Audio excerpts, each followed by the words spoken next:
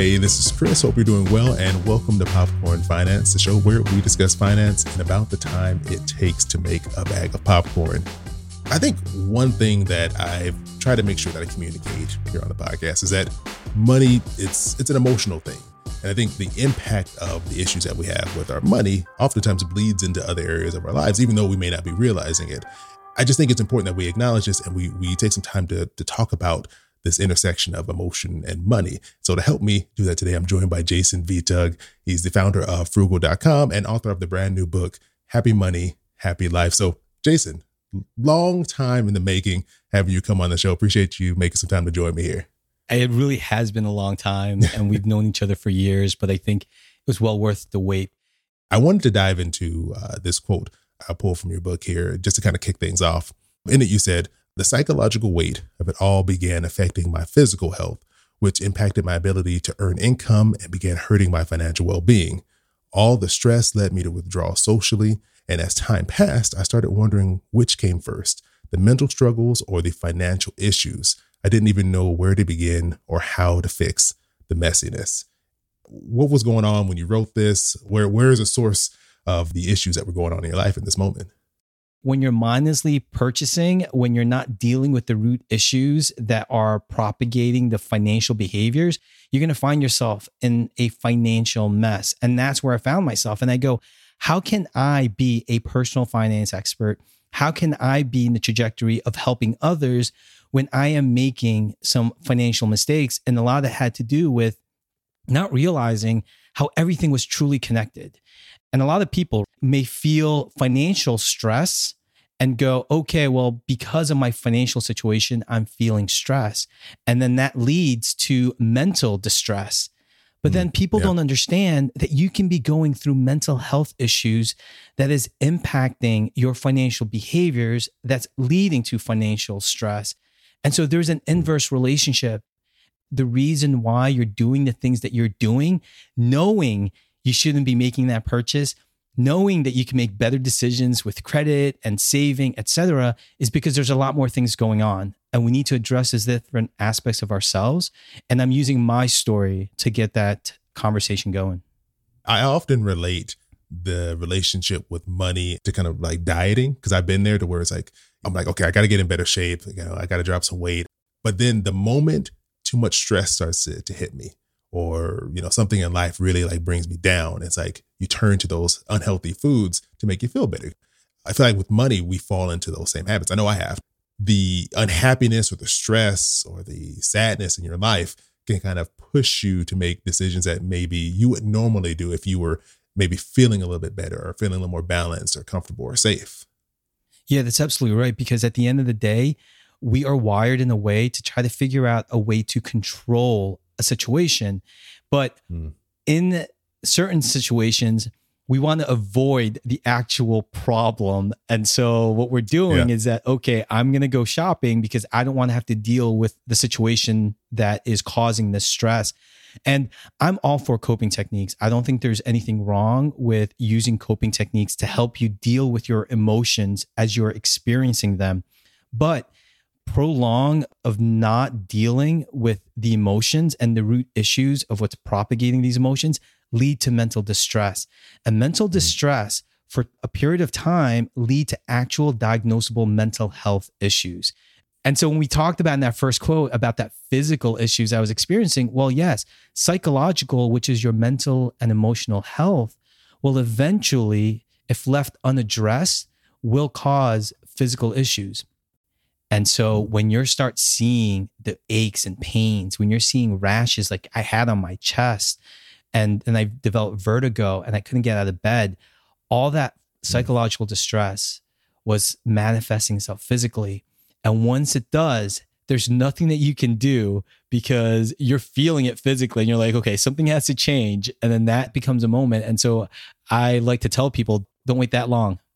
In that quote, you mentioned that you didn't know where to begin or how to fix this messiness of both your physical health, your mental health, and then your financial health. How do you begin to unwind that? What I'd like to let people know, and what I've done myself, is leaning into an area of strength. So we all have strengths. At this point, I realized my strength was my social connections. So yes, I was socially withdrawing at that point, but then realizing, well, I needed to reach out to my family and my friends, let them know that I was going through some difficult moments, and at least allowing myself to kind of feel free to unload a bit of the baggage. And so that helped affect my mental situation. Some people are really strong in social connections. Some are born knowing 1 + 1 = $100 million. They know how to make money. And so they're strong in the financial aspect. So it's really assessing and leaning into a dimension of strength and utilizing that to strengthen other areas. These dimensions are interconnected, they're overlapping. So when you affect one area, it will ripple to other areas. So for instance, I didn't address my mental and physical and financial. My first step was really leaning into my social health that I knew still existed. And so when I was facing financial distress, I had friends, when I opened up to them, they're like, yeah, I know you're going through some financial issues. Let's go watch a movie. It's on me. Or let's go have dinner. It's on me. And so that, again, helped with my mental and emotional issues. And so that, I think, is important for people to understand that it's interconnected and you can pick and choose where to start.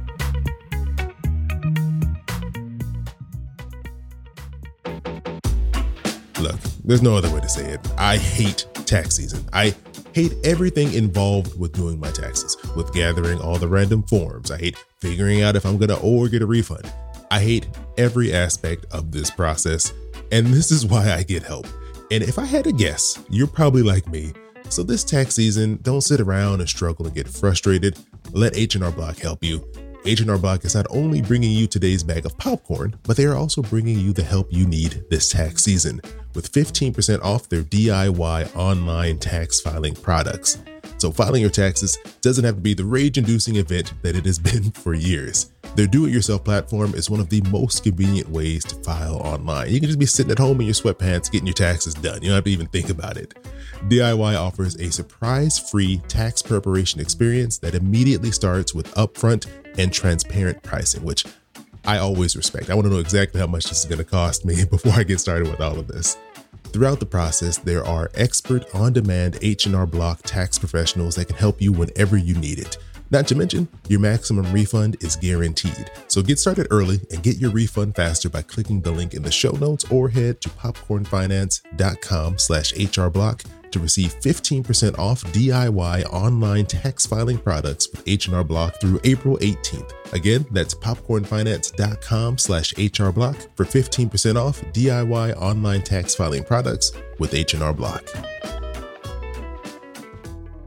For people who don't really know what those areas, because you mentioned, I think you said there's 8 areas, right, that deal with was it your emotional health or your overall well-being? Your overall well-being. Overall well-being. So if I'm someone who's like, okay, that's nice, but I don't even know what those 8 areas are or which ones I would be strong in and which ones I'm weak in, would you mind going over that a little bit in more detail?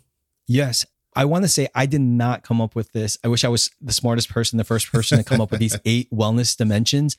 The 8 dimensions of wellness consist your mental, emotional, physical, spiritual, social, occupational, environmental, and financial health. Occupational health, which I call happy work, is basically that we are built to work and we need to be productive. Essentially, we need to be doing something. And so most of us actually get depressed and mentally exhausted and emotionally drained because we're not doing anything. We're sitting at home. So occupational health, having purposeful work is actually essential to your health. And environmental is your happy space. This is the place that you reside. So your home, your actual physical workspace, your neighborhood, your city affects your well-being. And so when your home is cluttered, studies show your brain is using cognitive functioning to remember where things are. And if it's utilizing that processing, it can no longer do the things you need it to do, such as, solve a problem or answer that email, because your brain is trying to figure out, okay, well, there are a pile of boxes here. There's a pile of clothes here. And it's so fascinating. And I think it's important for us to understand all these pieces can affect us. So that's just another example how working on one dimension can ripple effect in other areas. Okay. That's really interesting because it makes complete sense when you explain it that way. But just like intuitively, I wouldn't have thought, oh, yeah, there's all these different areas that kind of overall make up my personal well-being. Jason, I really could talk to you for hours about this. I got a bunch of questions that popped into my head, but I know, we're making some popcorn here, so I don't want to burn it too bad. So before we get out of here, stop. If people want to know more, check out your book, where can they go to kind of dive deeper into this? Yeah, so I share all the stories of how I was a high functioning financial mess and how I got myself out of that situation. And I want people to be inspired, but also find the resources and tools necessary. And so you can go ahead and learn more with this book, Happy Money, Happy Life, a multidimensional approach to health, wealth, and financial freedom.